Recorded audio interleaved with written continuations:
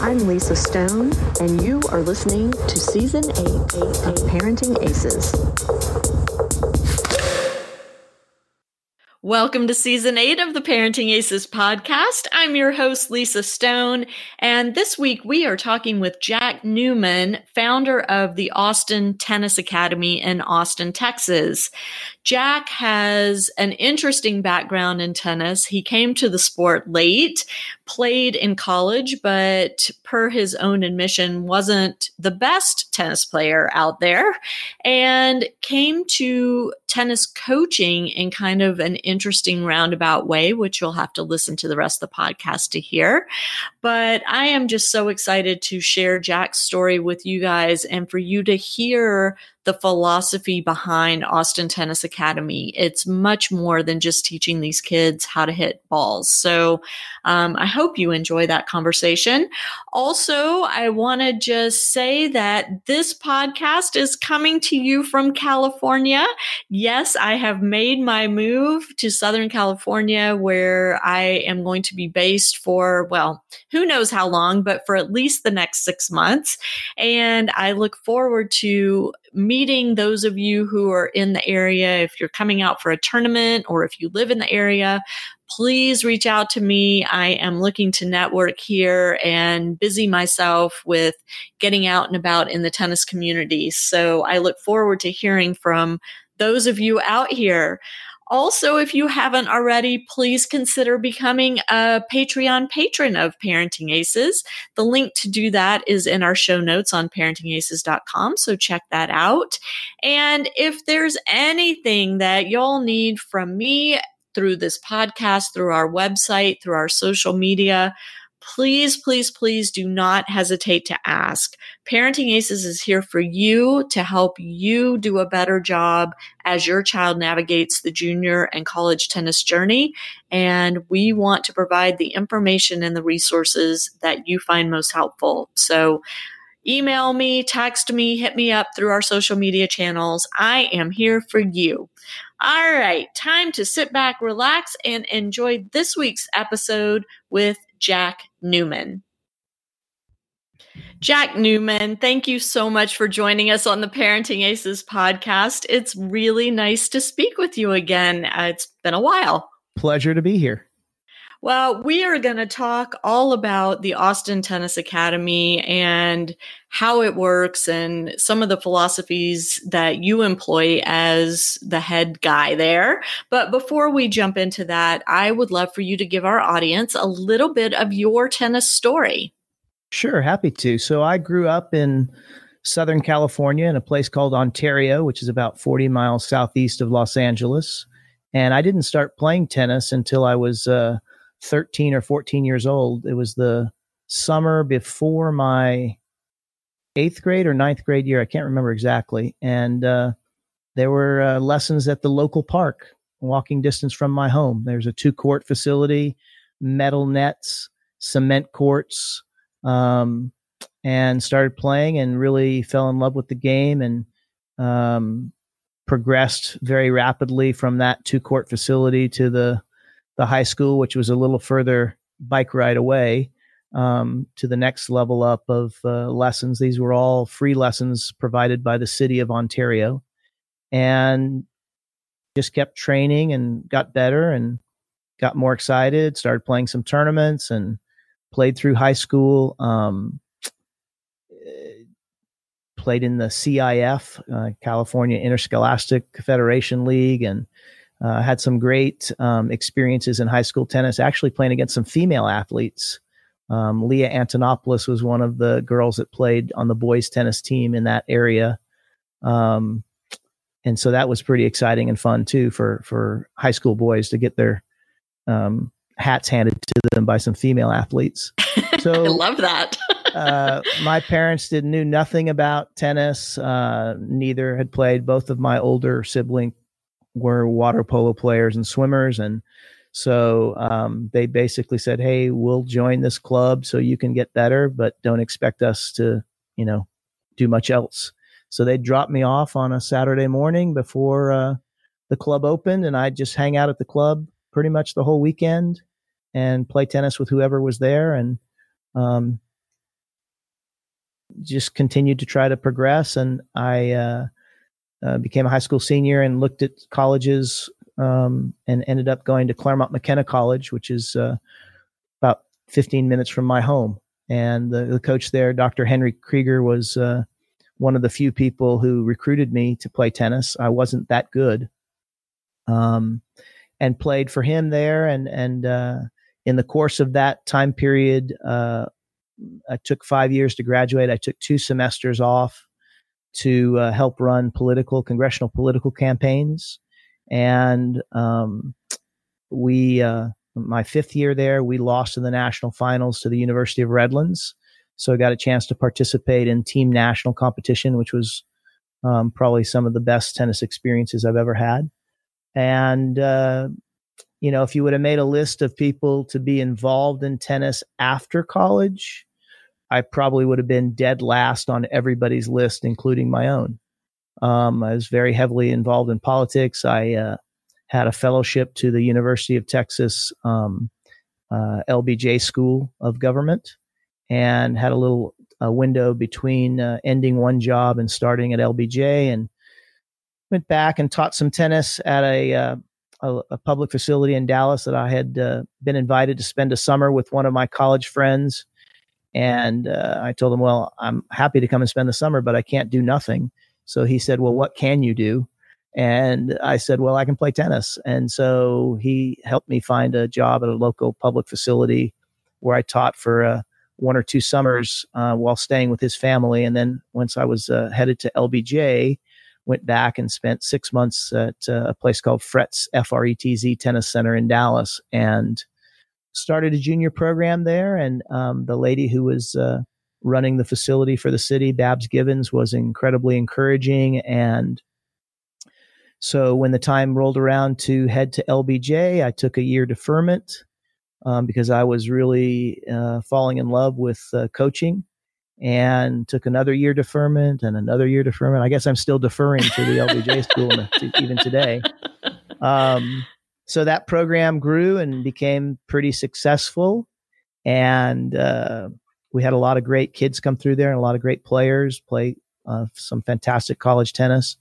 And from there, a good friend of mine, Eric Schmidhauser, wanted to develop a program that had great academics and great tennis. I think it was kind of a, fulfilling a lifelong need that he had as a young tennis player. His dad was an international banker, so I think he attended school at the, American School of Karachi and some places like that. And his dream was always to go to John Newcomb's tennis ranch and become a great tennis player. But his dad would never let him go because, he wanted him at home and he wanted him to go to these schools that his dad had lined out for him. So Eric approached me in Dallas saying, hey, I want to pitch this idea to some private schools of having a tennis program at a private school. And we put together a business plan and a pitch, and I helped him go to some schools and pitch the idea. And at that time, boarding schools in the United States had been declining. Day schools had gotten a lot better. Public schools had gotten a lot better. So boarding schools were not doing that great. And we pitched the idea to St. Stephen's School here in Austin. And they were really looking for ways to improve their boarding program. It had been founded as a boarding school, and a lot of the influential alumni were boarders. And they wanted to have a healthy boarding program at the school because they had enjoyed that experience. So we pitched the idea that we can draw some fantastic student athletes to the school, improve the level of the boarding program, and help these student athletes reach their goals. And the headmaster hired us. Eric came full time, and I came once a quarter for a week for the first couple of years until Eric got the facility built. And then I joined him full time in 1996. And we built that program up to about 2002. And then we kind of got caught in the crossfire of that same headmaster getting fired. And the school really wanted to shrink the tennis program down from what we had been doing. And of course, it's their school, so they can choose to do whatever they want. And we moved on to founding the Austin Tennis Academy, which is we did a year at Barton Creek Country Club on rented courts while the facility was being built. And we took out a small business administration loan, did the entrepreneurial thing, and built a program up from scratch. And that was 20 years ago, 17 years ago, 2003. We opened in the fall, Little Mo Nationals. We're coming up on that here pretty quick. So that's kind of the history of Jack Newman Tennis. I played a lot of adult tennis. I've played for the Texas team and USPTA competitions and age group tennis, men's 25s, 35s, 45s. Not as much recently competing as building the business, but again, looking back on it, probably the least likely tennis CEO around. Well, were you a poli-sci major in college? Yes. Okay, me too. We have that in common. Yeah. Yeah, and you can see what I'm doing with my political science degree. So there you go. Well, so your academy has grown and thrived, and y'all host events, and you attract players from all over the place, including my kid who came and trained with you a million years ago for a week when we were in Austin. And you have a very unique approach, I think, to training these youngsters. And there's something that jumped out at me when I was looking at your academy website, and that was this whole notion of living the sport. And I would love for you to talk about that, what it means to you, and how you share that message with the players and the families that come through your academy.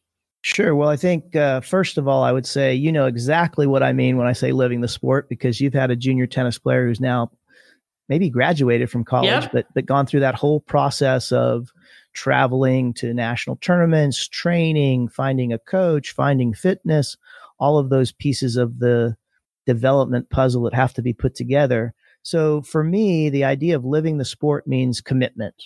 It means that you're making decisions through the prism of how does this impact me as an athlete? So for families, do we plan our vacations around the national tournament schedule? Well, if you're living the sport, yes. If you're not, then probably not.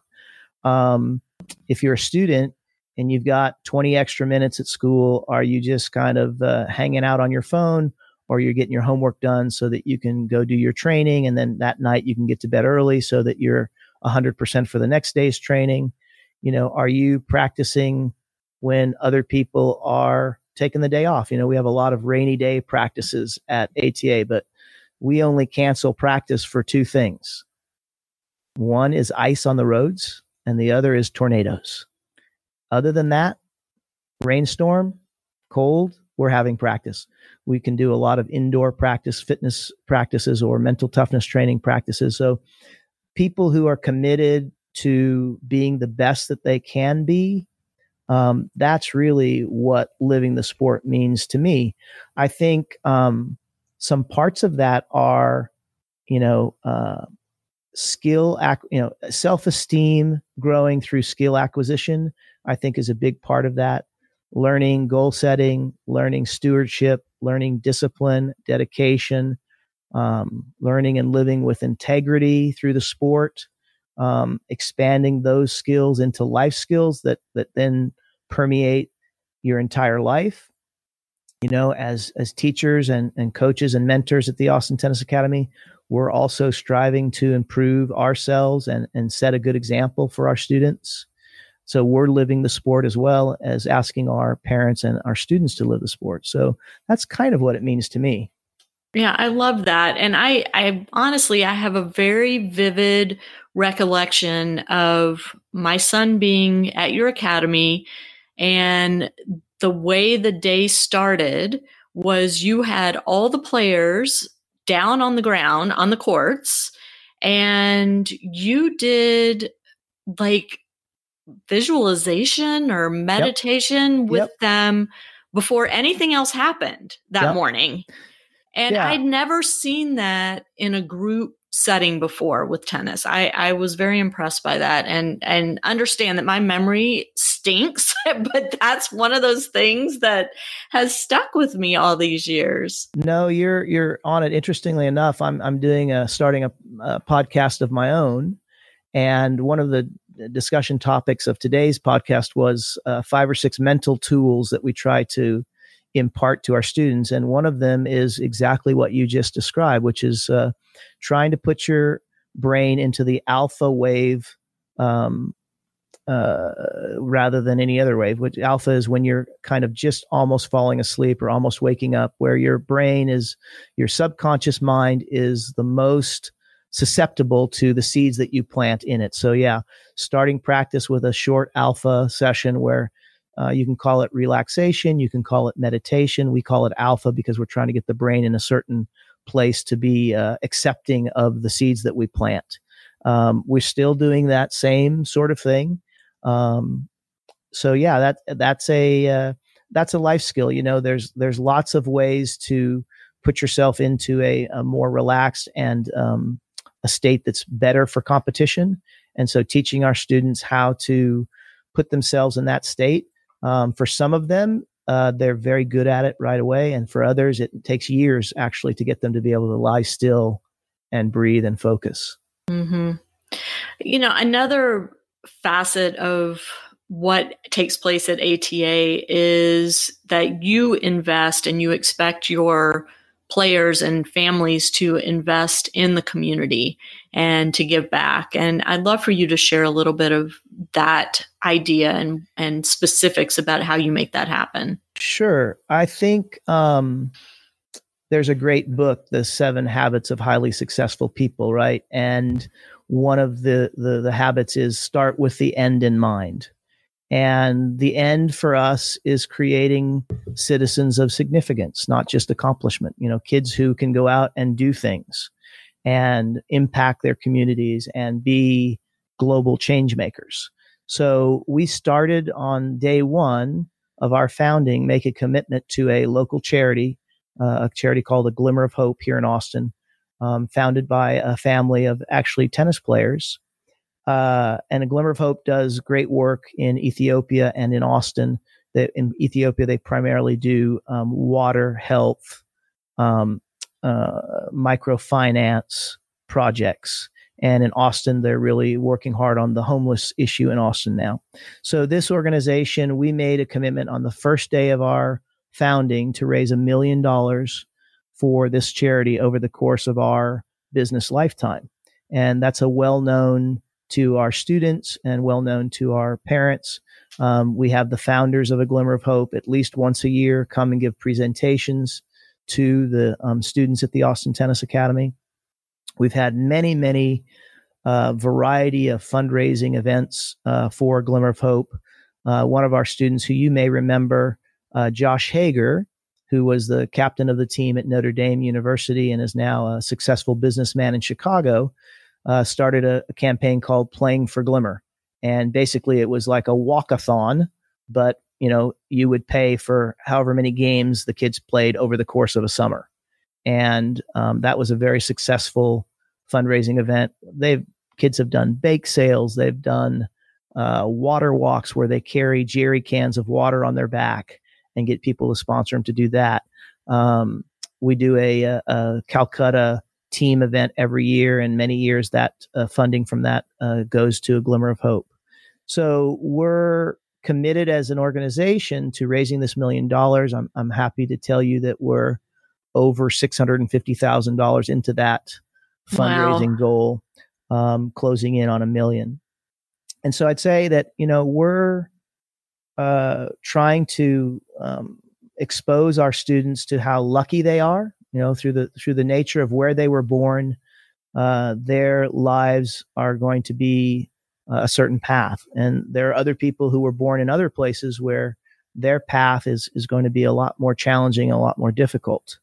Two of our students that I'm especially proud of are at St. Stephen's Days. Blake Mykoski was one of our students, and Blake is the CEO and founder of Tom's Shoes. And if you know anything about Tom's Shoes, their model is for every pair of shoes or whatever they sell, they give a pair away. And I think that is a fantastic way to change the world. And another one of our students, this is from Fretz Tennis Center days, Carla Rosenberg is the highest ranked employee for a female employee for Lagardère, which is kind of the IMG of Europe. Her function in the company is helping athletes build their own foundation and help those athletes give back to their communities wherever those athletes are. So those two former students are taking that idea of giving back to the community, taking that idea of being a citizen of significance, and taking it to the highest level that they can. So, of course, we're incredibly proud of them, but we're also proud of the kids that, raises $100 for a Glimmer of Hope, or does a water walk and carries a jerry can on their back, or does anything to help further that goal of being a person who's not only a taker, but also a giver. I just got chills listening to you. I mean, this to me, and I talk about a lot, this whole notion of tennis being a microcosm of life and teaching life lessons and creating better human beings. And what you are doing at ATA encompasses that in such a significant way. Wow, Jack. I mean, that's so cool to hear. I did not know those stories. And I want to just say I have helped the Tom's cause greatly. Between me and my two daughters, we have contributed a lot of free shoes. But I just think, what a gift you're giving these kids and really the families, because let's face it, there are families out there who may not have come up with the notion of giving back. Maybe they weren't raised in homes where that was made a priority. And so you are modeling for them how they can do better in their own home, maybe for their kids that aren't the tennis player that's out at Austin Tennis Academy several days a week, but they have other children that may then pick up on this notion of community service, giving back, making a better world. And I just think that's so amazing. Well done. Thanks very much. I think that, our impact is geared towards our students, but I think you're absolutely right in the point that you made, which is that oftentimes these students get motivated about something and they impact their family in a really positive way. And I've seen that a number of times where the students taught the parents. Mm-hmm. And even classmates at school, I mean, it's not the ripples go outward, not inward, right? Exactly so. Yeah. Very, very cool. All right. Well, I want to shift gears a little bit and I want to talk about what a typical day looks like at Austin Tennis Academy for the different levels of players, because not only do you'll produce high level collegiate athletes, that go on to have an impact in tennis, but you also have recreational players that come there and kids that are maybe going to play for their middle school or high school team. And that's going to be the extent of their competitive tennis. So how do you gear a program that encompasses the needs of all those different levels? Sure. So maybe a quick review of how all that works. So our year actually starts in the summer with 10 weeks of summer camps for kids who've never played tennis before. And they can be as young as 5 to 8. They could be as old as 12 or 13. Those kids come for a week, 3 hours a day for a week. So 15 hours of introduction to tennis.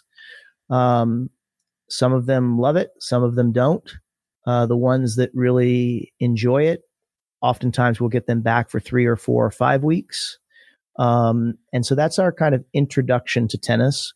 We also spend a good deal of time in the 7 elementary schools that surround the Austin Tennis Academy. We do a week twice a year with each PE class. So our coaches and our players, we bring in rackets, balls, nets, and we basically teach their PE class, teaching them tennis for a week, 2 times a year for a week. So that's our entry level program. Then in the fall of each year, we have about 40 to 50 slots in our entry-level program.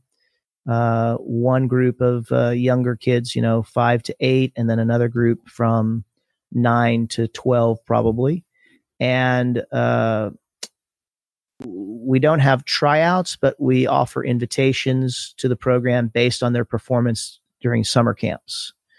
And that program is for the 9 months of the school year. Kids go through that. They come back the next summer. They do some more camps. Then they might move up into the next level program is called Junior Academy. So they've gone from summer camp to junior development.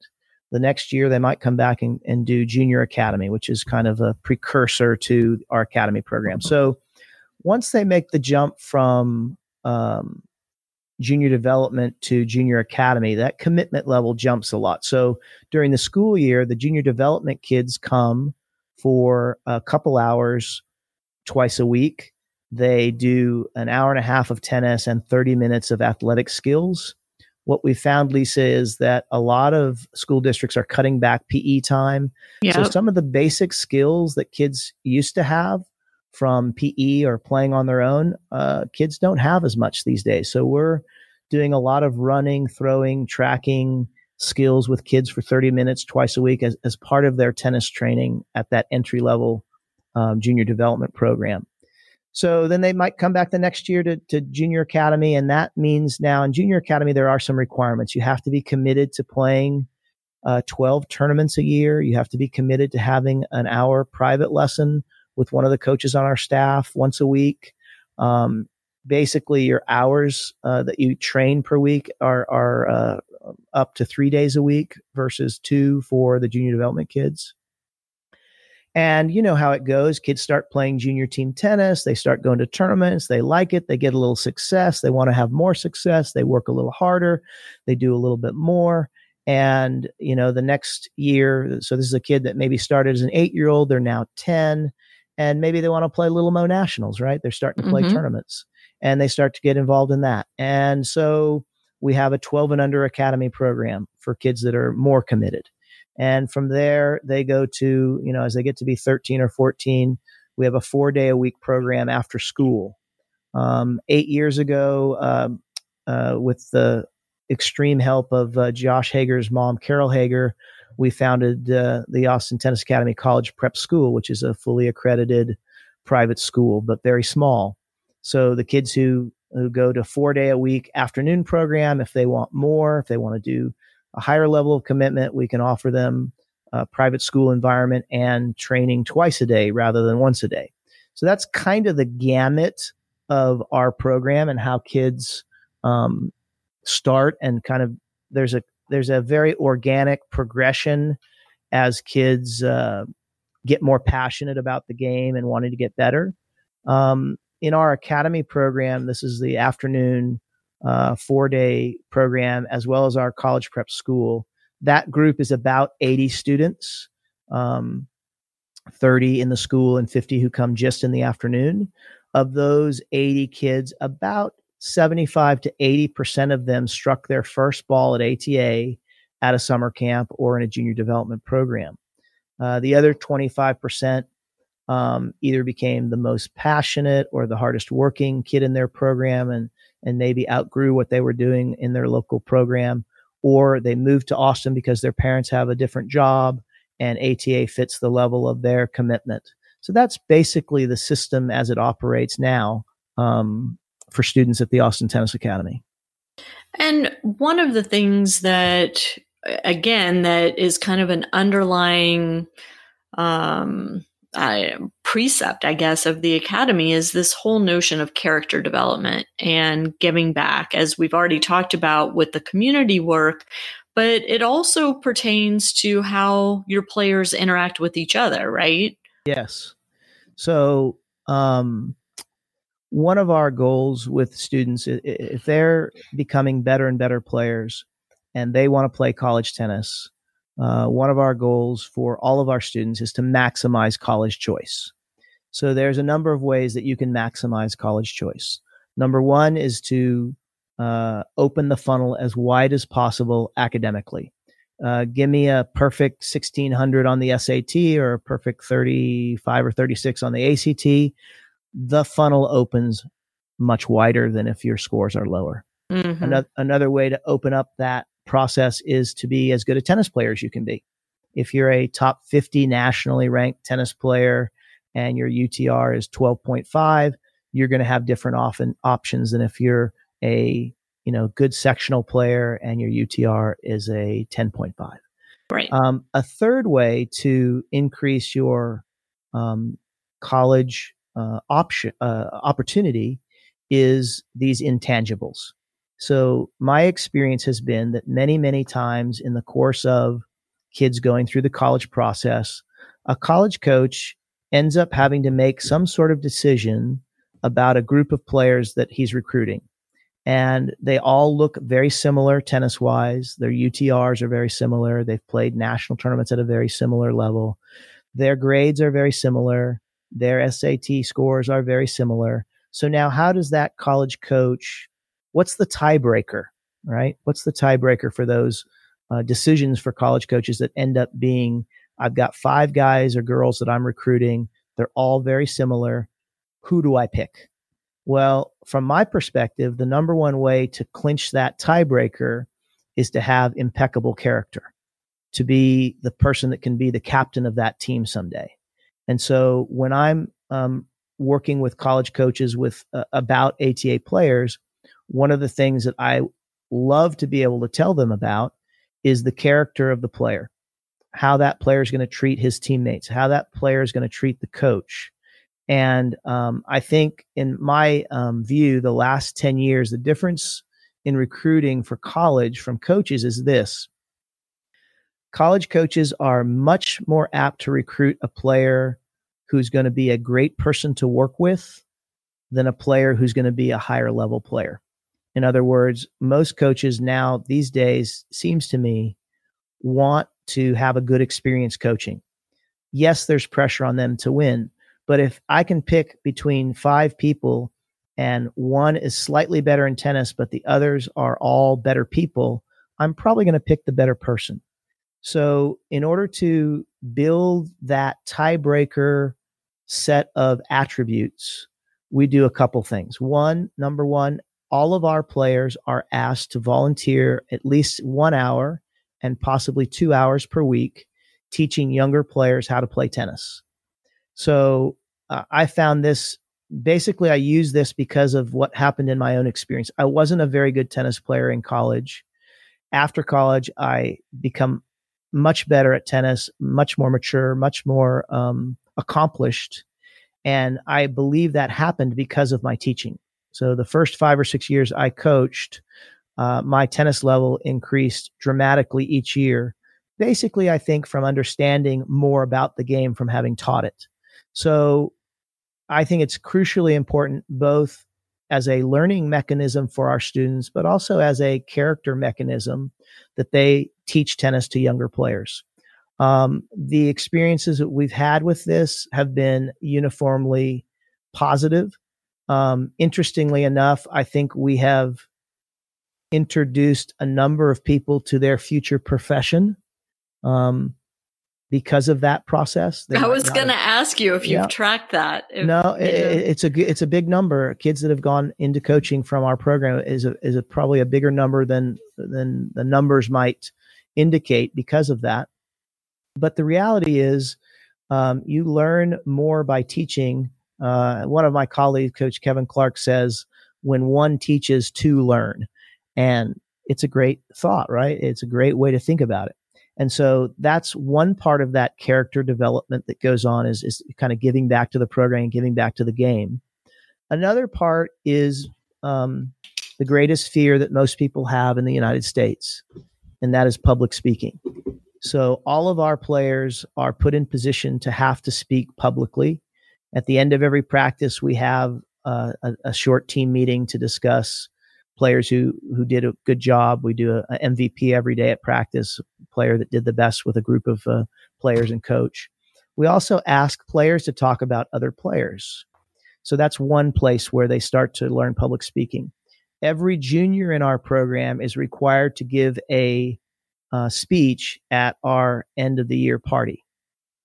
Every senior is required to give 2 speeches, one at their signing ceremony where they choose their college, and the other is at the end of the year party. Those seniors are required to give a speech about their experiences at ATA. So we also have alumni that visit quite often and give talks to our students.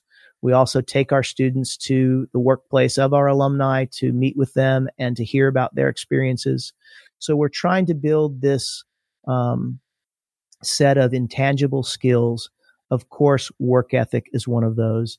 Of course, coachability is one of those. Of course, ability to encourage and be a positive team player is one of those. So that set of skills, it's not the number one thing that opens the funnel, and it's probably not the number 2 thing that opens that funnel wider for college choice.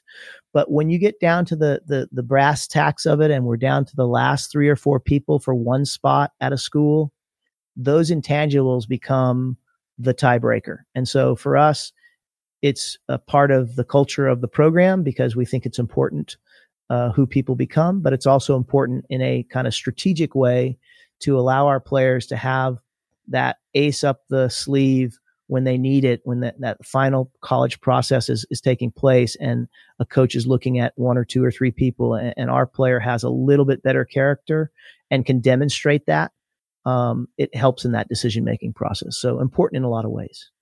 What jumps out at me, Jack, is not once have you mentioned becoming a professional tennis player. You seem to be very focused on human development, college opportunity, future prospects for these kids, whether that includes playing professional tennis or not. And I just find that so interesting because it's a lot of coaches you talk to gauge their success on, one, how many of their players have gotten full rides to college. And I'm saying full with air quotes because we know how rare that is, especially on the boys' side. Yep. And then also, did they have a hand in developing this or that professional tennis player? Why is that not part of the conversation with you? First of all, I'd say I've been criticized in the past for exactly that thought, that why aren't you talking about being a pro? And there's a lot of reasons why. I think I'm not against people becoming a pro athlete. We've had a number of kids come through the Austin Tennis Academy or Fretz Tennis Center or St. Stephen's who went on to play some pro tennis or have a career as a pro tennis player. I'm not against that. However, the vast majority of students that come through our hands are never going to be pro athletes. And so the number one goal for our business, and the reason I think we're a successful business, is that our goal is to leverage college choice, to get you to a better situation than you would have gotten into with just your academic credentials. That's what tennis is. It's a levering, a force multiplier, if you want to call it that. Mm-hmm. So that's why it retains kind of our number one focus. Now, you may remember one of our students, Ashley Weinholt, won the girls 18s national championship. We recommended to her to go pro. We did not recommend for her to go to college. Now, in the course of 30 years of coaching, she's the only one. I haven't recommended to any other student, hey, you need to go to the pro tour right now because you're so good. There's a guy, and I can't remember. I'm sorry that I cannot give credit to this, but basically his article was, the game will let you know what your level is supposed to be, right? Right. If you're a junior tennis player and you're racking up the gold balls and you're winning ITF level 2s as a 15-year-old, and you're going to the junior grand slams and you're in the quarters and the semis of junior grand slams, your chances of being a professional tennis athlete are probably pretty good. If, however, you're a very good college tennis player and you play lines 4, 5, 6 for a pretty good Division I team, your chances of being a successful pro are probably pretty small. Now, that's not to say there aren't people out there that goal is so important to them that they can turn those statistics around. I've had a couple kids who really wanted to play pro tennis, and they went out and they grinded it out, and they played pro tennis, and they won matches, and they got paid, and they had a tremendous experience traveling the world. But the bottom line is, very few of them played for more than 5 or 6 years. Ashley Weinhold played professional tennis for 10 years, played all the Grand Slams, was ranked as high as 100 in doubles and 200 in singles. She had a very successful pro career, in my view, right? In 30 years of coaching, she's been the one. Mm-hmm. The rest all needed to go to college, get a degree, have the experience of having your college tennis paid for you, explore and see how good you could become. Hey, win the NCAA championship and then turn pro, right? So I think that if you also look at the stats of the average age of pro tennis players, both on the men's and women's tour, that age keeps creeping up higher and higher and higher and higher.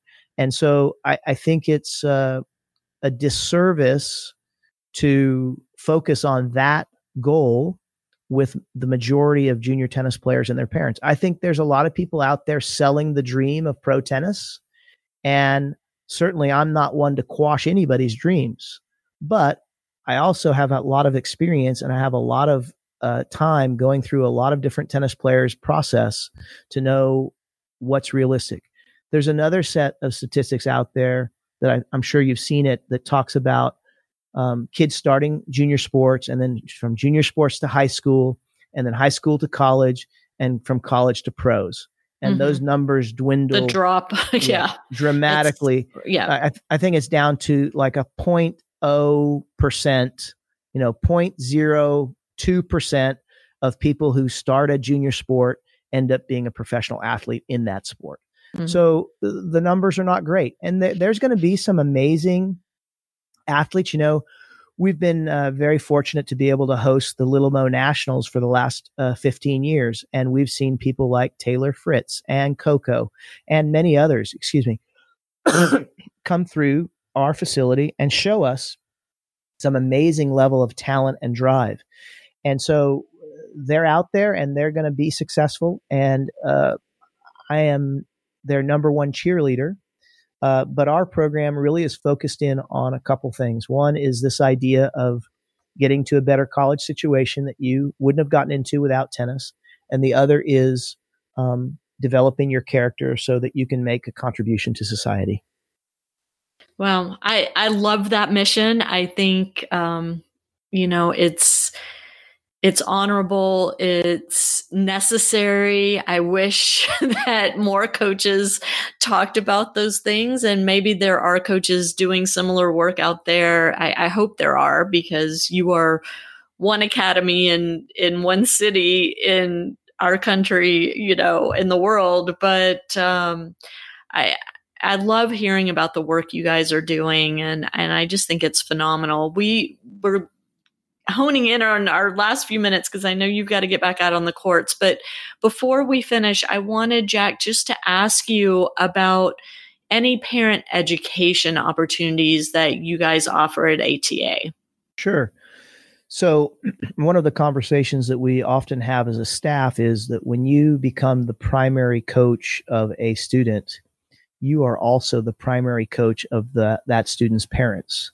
And our parent education is ongoing. I would say kids who are national level competitors, our coaches are having conversations weekly with those parents, whether it's about training or tournament schedule or injuries or fitness regimen. That communication between the primary coach and parents, you just cannot allow that to lay on the side. You have to be proactive. You have to be communicating with parents on a regular basis. I think that in addition to that, we offer group parent meetings where different topics are discussed. Our beginning of the year conversation with parents has a lot to do with the levers that they can help pull to help their child's development. The quantity of time, the quality of time, the quantity of tournament opportunities, the feedback that parents need to give to help their players develop. One of the books that we recommend to our parents is something called Whale Done, WHALE, by Ken Blanchard. Basically, he talks about how they train killer whales to do tricks, and whether you're in favor or not of training killer whales, the way that they do it is entirely through positive reinforcement. And so I think that treating your junior tennis player in that way, with as much positive reinforcement as possible, is challenging for some coaches and challenging for some parents. So helping parents become educated on that is something that we're very excited about doing. I would say the other element of parent education has to do with the culture of your program. So we try to build a community at ATA. So once you become a part of the program, you're part of the ATA pack. And when you're part of the ATA pack, we want to help you, whether that's, our students coming back and having internships with families of other students, whether that's helping a family whose financial situation went bad, whether that's helping our students and their families understand and go through the processes that all families go through, whether that's divorce or death in the family or any of those other things. So we're constantly having these both individual conversations and then group conversations. And then we have social events. We have an end of the year party and we have a Christmas party where every member of the community is invited, and we have a lot of celebration of the successes of the year. We have our students speaking, and I think those are impressive for the parents of younger kids can model and meet with and talk to the parents of older kids at these social events, which is a great education for them in itself. So we think that the constant kind of individual, group, and social interactions are essential for educating parents to allow them to help their junior tennis player reach their goals. I love that. Well, Jack Newman, you have ticked all my boxes. So thank you so much for sharing your philosophy of coaching and how you guys approach things at Austin Tennis Academy, and for talking with us today. And good luck with your podcast. Where can we find your podcast? Double Bagel is the podcast. Love it. I think we've got one out there already. We're ready to release another one, I think, pretty quick. But yeah, Dewey's been helping me with that, and Kim has been coaching me on how to be a better podcaster. So I'll have to listen to your podcasts that are online to get some tips. Well, I might need to listen to yours to get to some of the tips. It sounds like you've got some great guidance there. So congratulations. And for my listeners, please know we will have a link to Austin Tennis Academy in the show notes on parentingaces.com. So if you have questions or need more information or interested in taking your child there for a summer camp or something else, you will be able to click on that link and get where you need to be. Jack, thanks again for doing this. And to my listeners, thank you so much for tuning in. We will catch you next time on Parenting Aces. I'm Lisa Stone, and you've been listening to the Parenting Aces podcast. For tennis parents, by a tennis parent. If you like what you've heard, I hope you'll share the podcast with your tennis community. For all the information you need to navigate the junior and college tennis journey, be sure to check out parentingaces.com.